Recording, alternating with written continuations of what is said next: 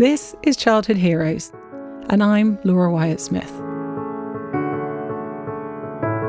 This podcast explores the big issues affecting modern childhood through conversations with inspiring subject experts. And we ask the question, is childhood today better or worse than a generation ago?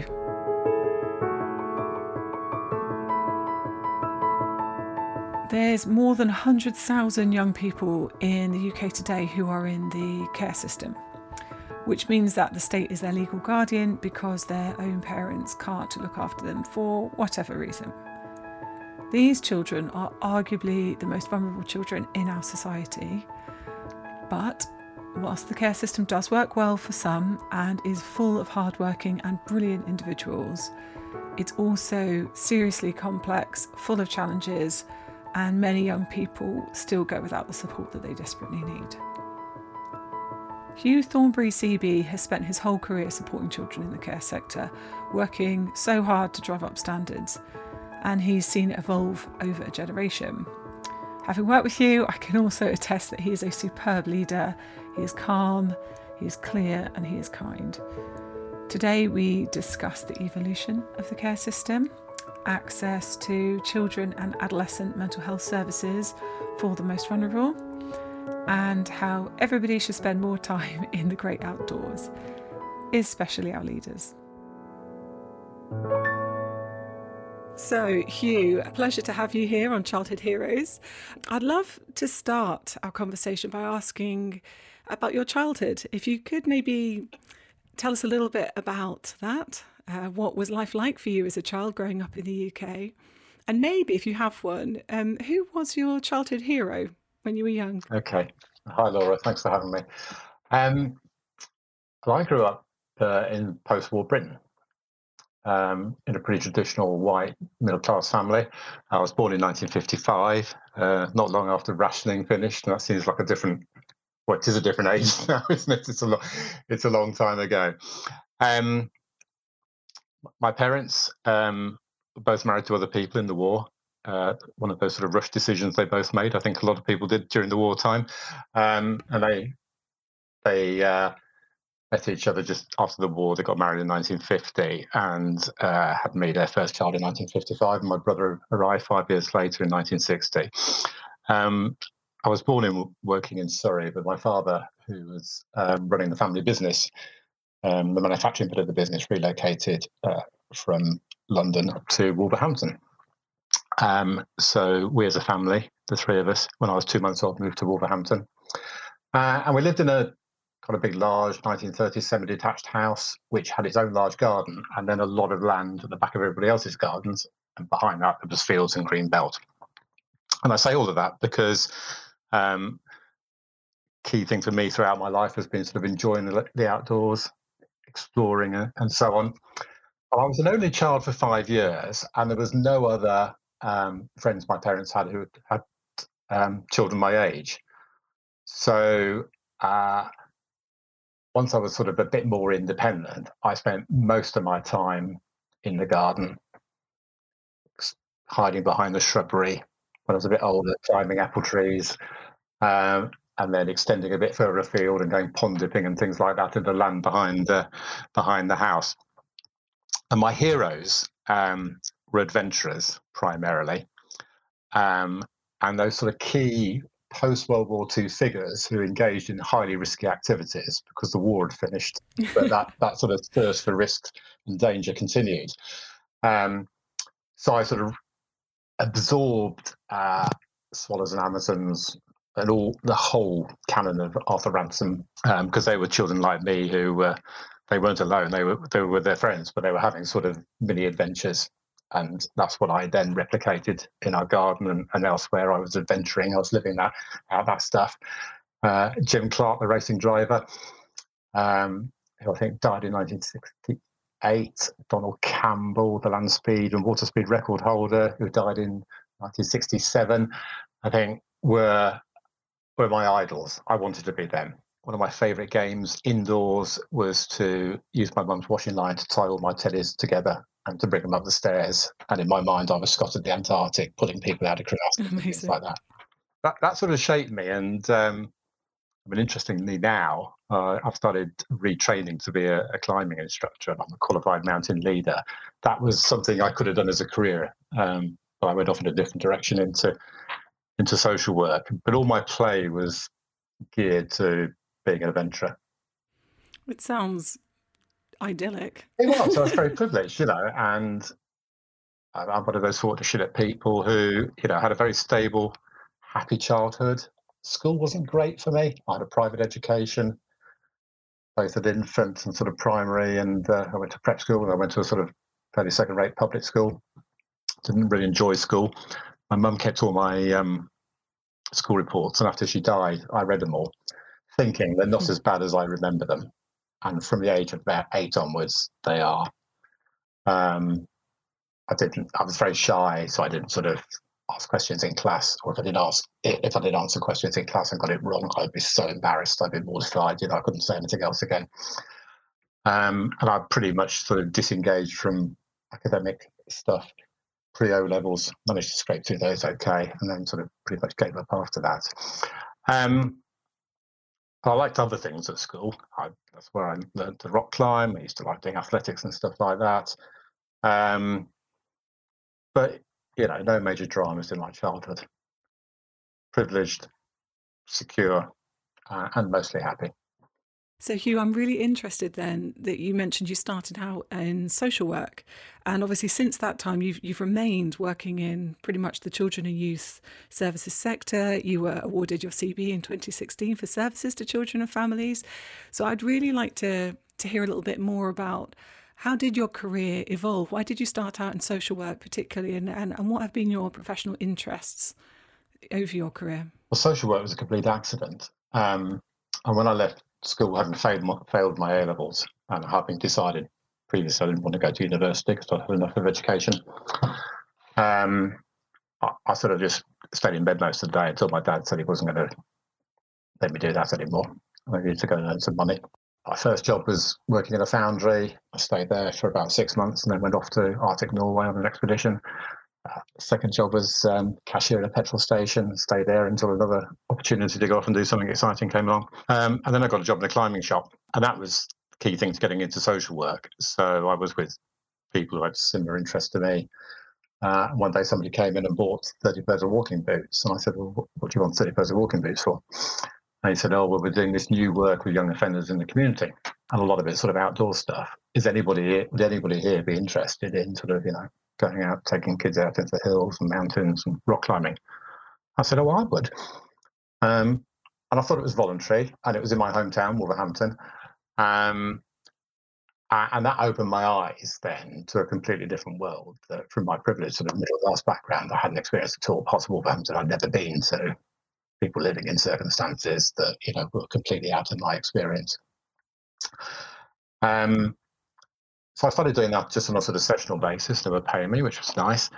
And then an unqualified job came up running the sort of activity centre, the base for all the stuff they were doing in Wolverhampton. And it had accommodation on site, and I was ready to leave home. So that worked well. And the Wolverhampton Council seconded me to do my social work qualification. And within sort of a couple of years of being qualified, I was then managing the service there. And I spent the first third of my career working in local government in Wolverhampton, developing and running services for primarily sort of adolescents in difficulty, whether that was at risk of harm in different ways or those who were involved in the criminal justice system. So I never set out to be a social worker. I got into it through my interest in the outdoors. And it took quite a long time for me to sort of identify as a social worker, because what we were doing was a bit on the fringes of social work. It was sort of different stuff. It was quite new at the time. Okay, Hugh, so you were CEO of Adoption UK for nearly 5 years, up until 2017, and you've been chair of Become for the last few years, and Become is the charity for children in care. Can you tell us more about the care sector itself? It's obviously become your area of expertise. What actually is the care sector for those listeners that might be unfamiliar? And why do young people end up in it? Okay, well, the care sector is part of children's social care, which is a sort of wider network of services and responsibilities local authorities and others deliver to support children with their families. and becomes focused then is on those children who come into public care. Now, in the past, that would have been coming into children's homes. The majority of children now in care, 3/4 of them live with foster carers, although there are still some who will be in children's home accommodation.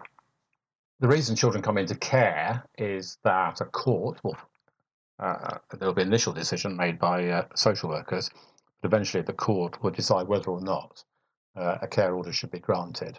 And care orders are normally sought by a local authority where they believe that the child is at risk of serious harm or neglect.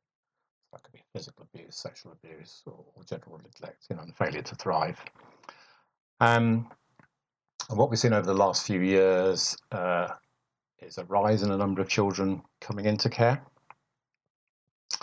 And that followed a period when there was quite a big investment in services to keep children safely with their families. And listeners may remember the baby Peter case, a very tragic death of a child at the hand of the parents. And that precipitated a more risk-averse approach really across social work because of the criticism that was made of the local authority that should have been safeguarding baby Peter. I think generally there's been a more risk-averse approach, which has led to a pretty steady increase in the number of children coming into care. Some children will spend brief periods of time in care. Others, once they come into care, will then spend their full childhood and adolescence in care. Most children leave care, go back home to their families at some point. And often you will see a pattern of children coming into care. Things get a bit better, they go back home. Things deteriorate, they come back into care.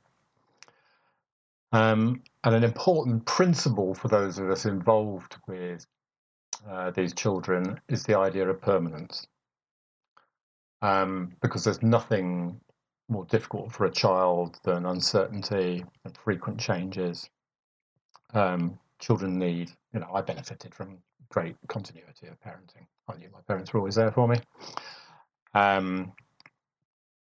These children often don't get that continuity. So if a child does come into pet care, one's trying to either quickly return them home, if that's the plan, and then support that return home, or if they're going to stay in care for the duration, the ideal is for them to be in a stable placement where they can build strong relationships and long-lasting relationships with their foster carer or with the children or with the staff in the children's home.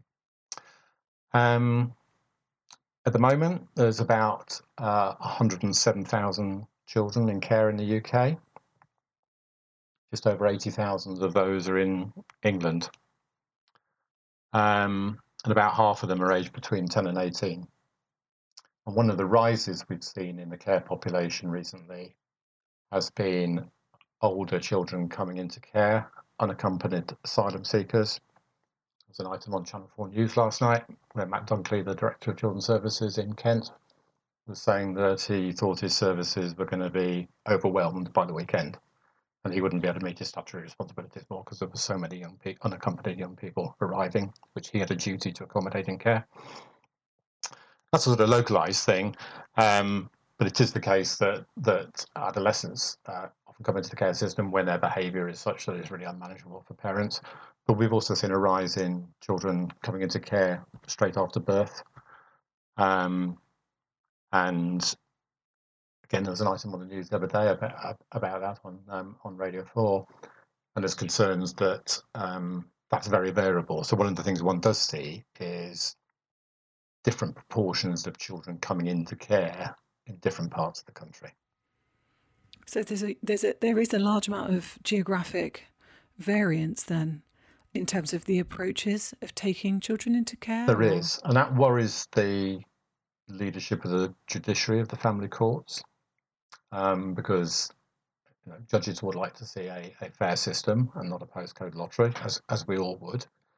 We hear sort of high-profile cases of young people in the care system who actually don't even understand the reasons why they were in care, or maybe struggling to access reports of what their childhood was like. So adults later in life coming back and asking, what happened to me? What was my family circumstance? Why was I removed?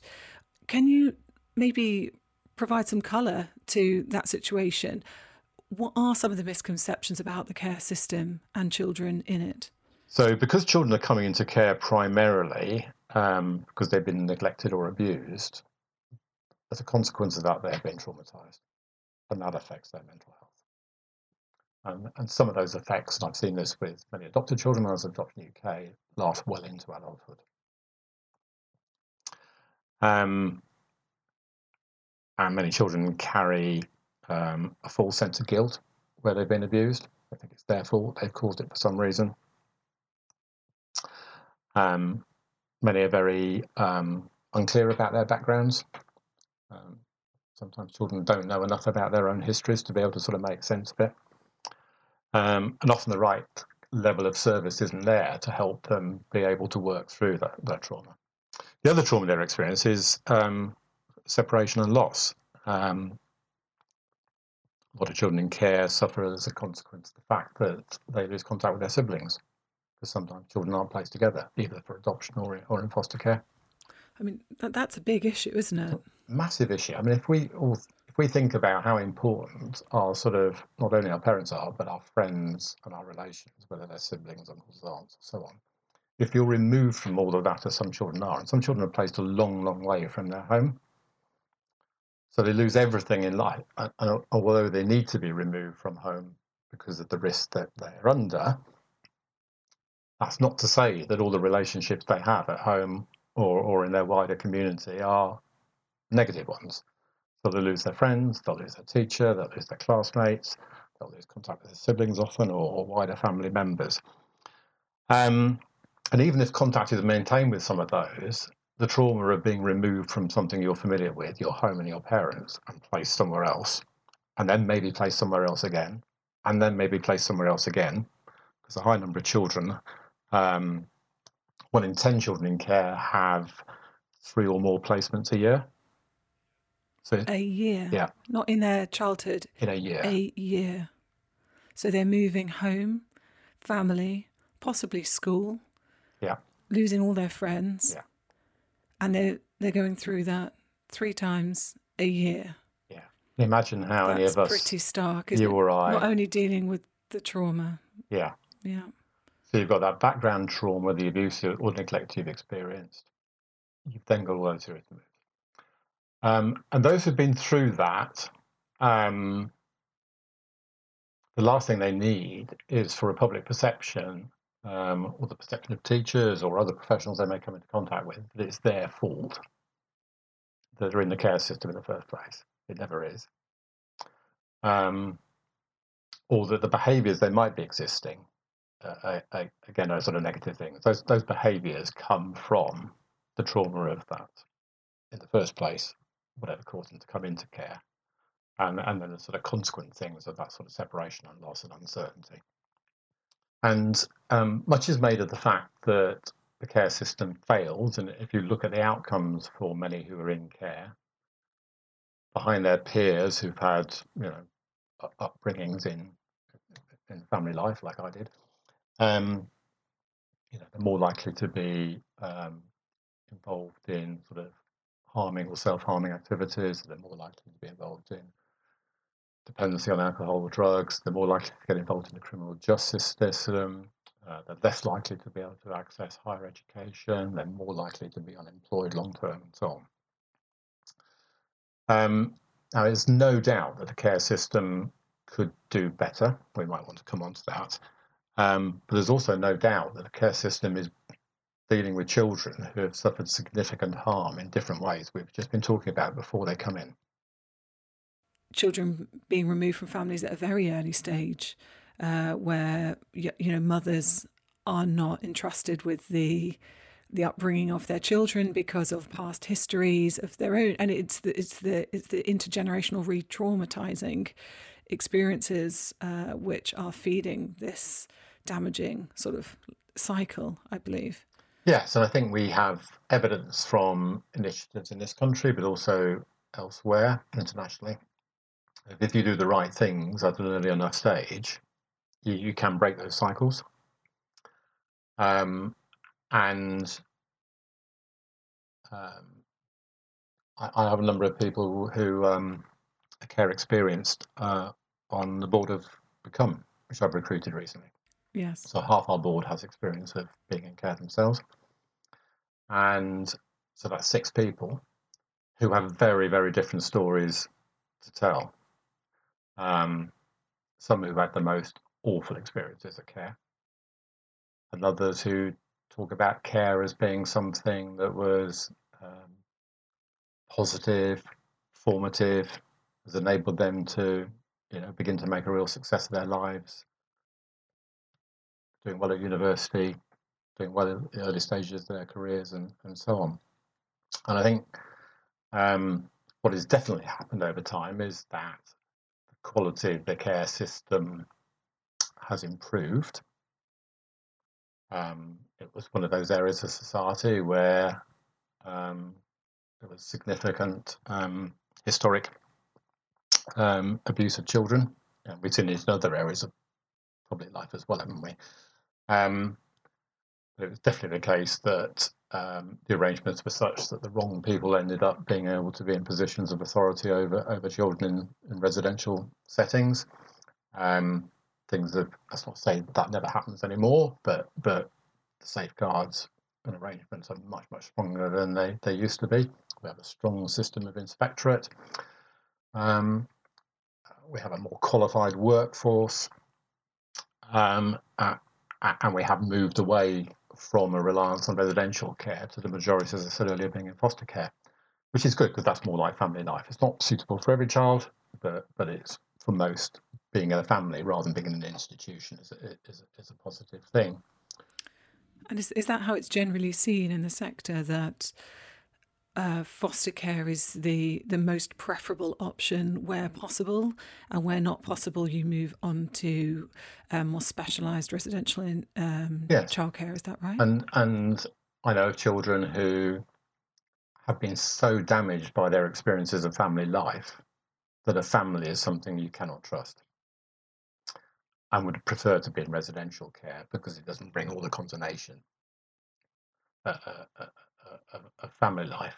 And there are some, normally young people, normally adolescents, whose behaviour is so challenging that it cannot be managed within a foster care environment, and it needs a higher level of sort of supervision and support. And for a minority of children, there is secure accommodation where the children might be at real risk to themselves, e.g., very, very likely to severely self-harm or commit suicide, or a real risk to others. But that's a very small minority. And on that, obviously, if we consider behaviour as a form of communication, as a way to express any of the hurt and pain or trauma that has been experienced, then it would make sense that the solution to that is support for mental health, support for processing these experiences. And so I'm interested, what is mental health support like for young people in and around the care system? Is it better than it was? Is there enough of it? Could we be doing more? One of the sort of enduring things over all of that period of time has been the paucity of effective mental health support for children and young people. That which exists can be of very high quality, but it's very limited. Your needs have to be very high before you get over the threshold to access it. And often then there is, even if you do get over that threshold, you can be waiting 12, 18 months. 12, 18 months in the life of an 8-year-old is a long, long time. Long time for anybody. And despite the coalition government committed to do something about this from sort of 2010 onwards, but we didn't see much progress really. And then we've seen cuts in public services since. The child and adolescent mental health services are overwhelmed by the level of demand and completely unable to meet need. And some of them aren't specialist enough. Often the mental health service approach is to treat the child as a patient, see their behaviour in isolation of anything else. Many adopted families, many adopted parents used to really struggle with the fact that they were sort of sidelined from that process. So an overly medical model rather than a social model. And adopted parents or foster carers or staff in children's homes ultimately are the main agents of change in a child's life, because they're the ones who are with the child all the time.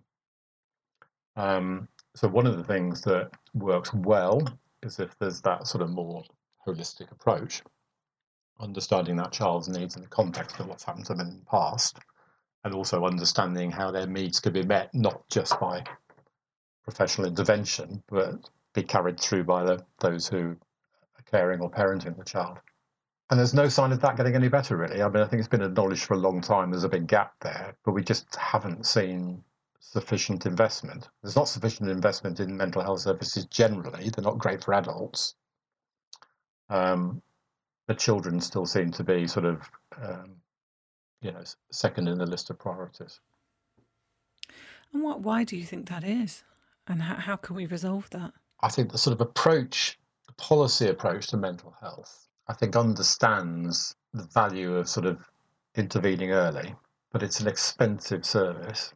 And I think there is insufficient focus on equipping other professionals, whether that's teachers, social workers, youth workers and so on, with the skills and knowledge to be able to provide a more sort of lower level of support. I think things are changing there, but there isn't an investment in that. And teachers have a big, you've been a teacher. It's a tough enough job just focusing on ensuring children, meet their sort of learning targets, their academic achievements. Taking on all those other issues as well is probably beyond the sort of capacity, even the sort of if the investment was there. Good quality long-term therapy is only available to the minority who can afford it. The majority who have the greatest need can't afford to pay for it themselves, and the state doesn't provide sufficient resource for them. And I can't tell you how many roundtables I've been involved with officials from the Department for Education and the Department of Health over the years. And at that sort of level, it's acknowledged that there's a big gap here. And joining up is required for children. And then it goes away again in another couple of years' time. I'd be invited to another roundtable and we'd have exactly the same discussion, normally with the same sort of people. And it just doesn't register high enough in a world where there's real concerns about the level of money that's been spent on a whole range of things, not least the NHS. And I think the focus on the NHS is less on mental health and more on all the other issues at the moment. So it never gets sufficiently up the agenda. But the cost then of not dealing with it effectively is really high, because then we'll pick up the cost in other ways, normally in the criminal justice system or through the benefit system and so on. We're in a situation now where COVID has cost the country, a huge amount of money and continues to do so. It was difficult to be arguing for additional resources for these services before COVID came along. It's even harder now. And without making a political point, because it's successive governments have kicked some of those big difficult issues down the road. So adult care is an example of that. The other side of it, so I've been talking about all the difficulties that those coming into the care systems may have, is that what really strikes me, and I think this is about how one changes the public perception, because if you're deemed to be difficult, a troublemaker and all the rest of it, people are going to be looking favourably on your job application and so on. The level of resilience and skills and self-knowledge that many children in care build up is remarkable. Absolutely remarkable. And I think in the world of work, and we've certainly seen this through COVID, you want people who are adaptable, who are resilient, who are able to deal with change, who are independent in terms of their thinking and so on. And the care experience shapes people in quite a unique way, I think, from what I've seen. So even those who've had very difficult experiences, it's remarkable what they're able to achieve in their lives. So if I could give you a magic wand and say you could change one thing about the care system today, what would you wish for? What would you make happen? Just one thing. Okay. Only one, yeah. I talked about permanence earlier, and I think that the biggest difference that we could make is for those who do come into care to have that sense of permanence. So they're settled, they can develop long-lasting, trusting, supportive relationships, and know that somebody's always going to be there for them. And when I was at Adoption UK, we did a big piece of policy work with Become and about 7 other charities. And the biggest lesson that came out of that, in sort of the evidence we took from a whole range of people, not least those who've been in care themselves, was the importance of those relationships. And we called the report after a quote that a young person in care gave us in their evidence, making, not breaking. And that young person saw care, public care, as a process of continually breaking relationships. First with the family, and then with successive carers if there was different placements.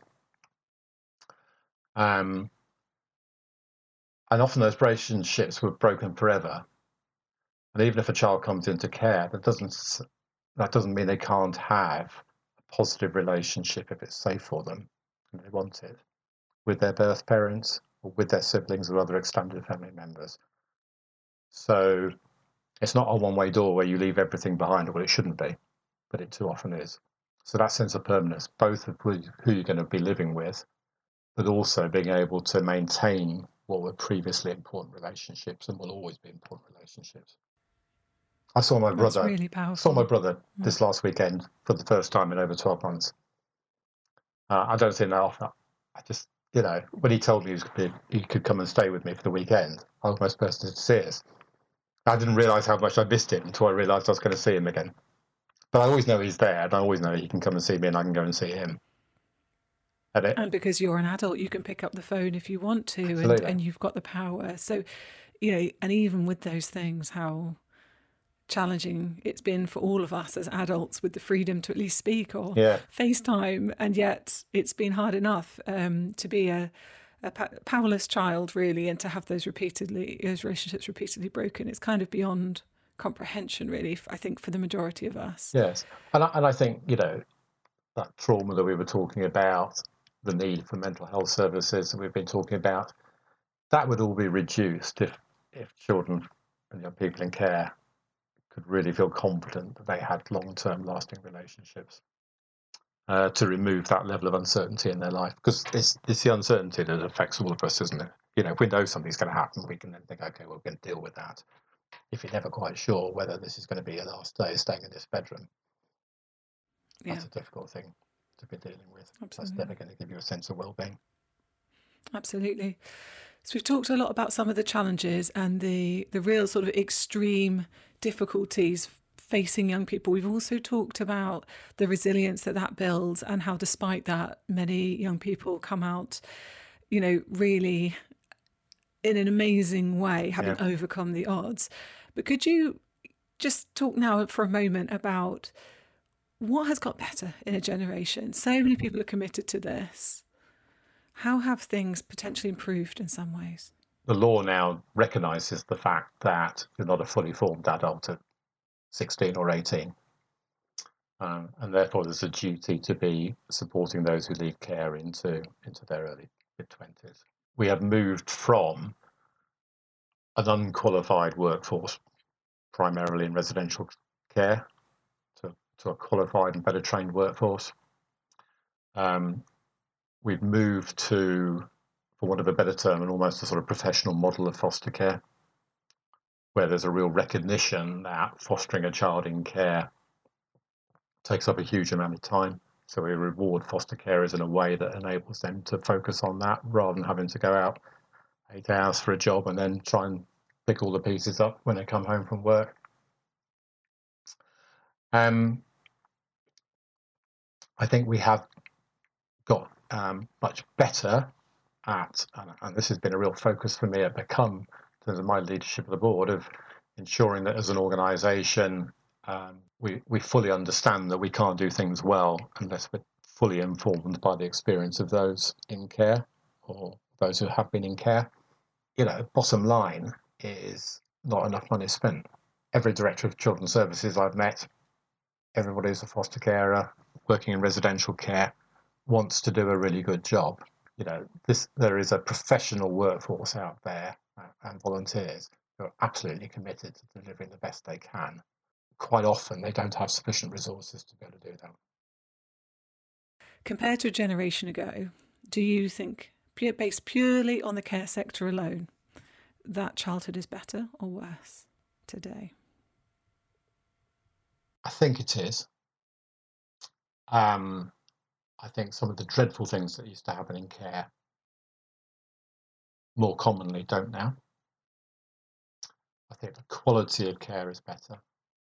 I think our understanding of children's needs and the consequences of loss and trauma has evolved enormously. Is care as good as it could be? No. I would hope if we had a conversation in 10 years' time that I could talk about further improvements. Become, as with every charity, would in a way like not to exist. I'd like to, it'd be nice to say to everybody around the table, okay, well, we've done our job. There's nothing more for us to do here now. This is a good system, and we have confidence that it will continue to be a good system. I think it won't be me that has that conversation around the board table. It'll be probably not my successor, but hopefully my successor's successor will be able to do that. You'll be off in the great outdoors, rock climbing. Living out your Bear Grylls dreams. On that note, you are married to Polly Neat, CBE, who's the CEO of Shelter. Yeah. You both have, big careers, and you've focused on really emotive, hard-hitting topics, trying to improve the lives of children, young people, and adults, who are experiencing really difficult circumstances. It must be hard not to bring your work home with you. How do you maintain your perspective and take care of yourselves on a personal and a professional level so that you can be at your best and make the biggest possible impact for young people? Is the outdoors the answer? I think and we have common interests, because what we enjoy doing is cycling, sea kayaking, and rock climbing.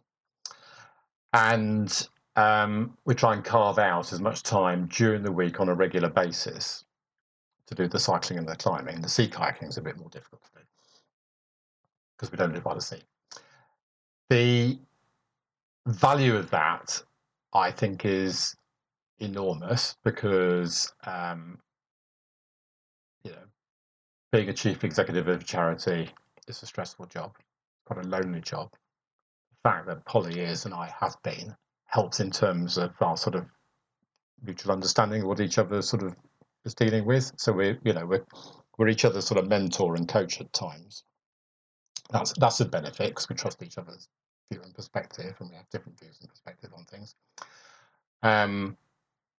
But what we both try and model, and Polly does this more actively because she's CEO at the moment. I'm in governance roles, which is a bit more sort of distant, is finding a way during the working week. It doesn't have to be saved up to the weekend. Weekends can be very demanding if you've got children on. Finding a way during the working week to find that space to be able to either switch off completely. So when I go cycling, I switch off. I don't think about anything other than cycling. When Polly goes cycling, she's doing all of that, working through stuff.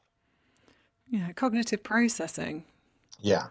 Climbing demands your absolute full attention. So we both switch off completely when we're climbing. Otherwise, it's a bit dangerous. And it doesn't have to be sort of physical outdoor activities, But I think for anybody, I say just generally for the population, but anybody who's working in this sector, which is challenging and stressful and emotional, you have to have something that provides you with that release.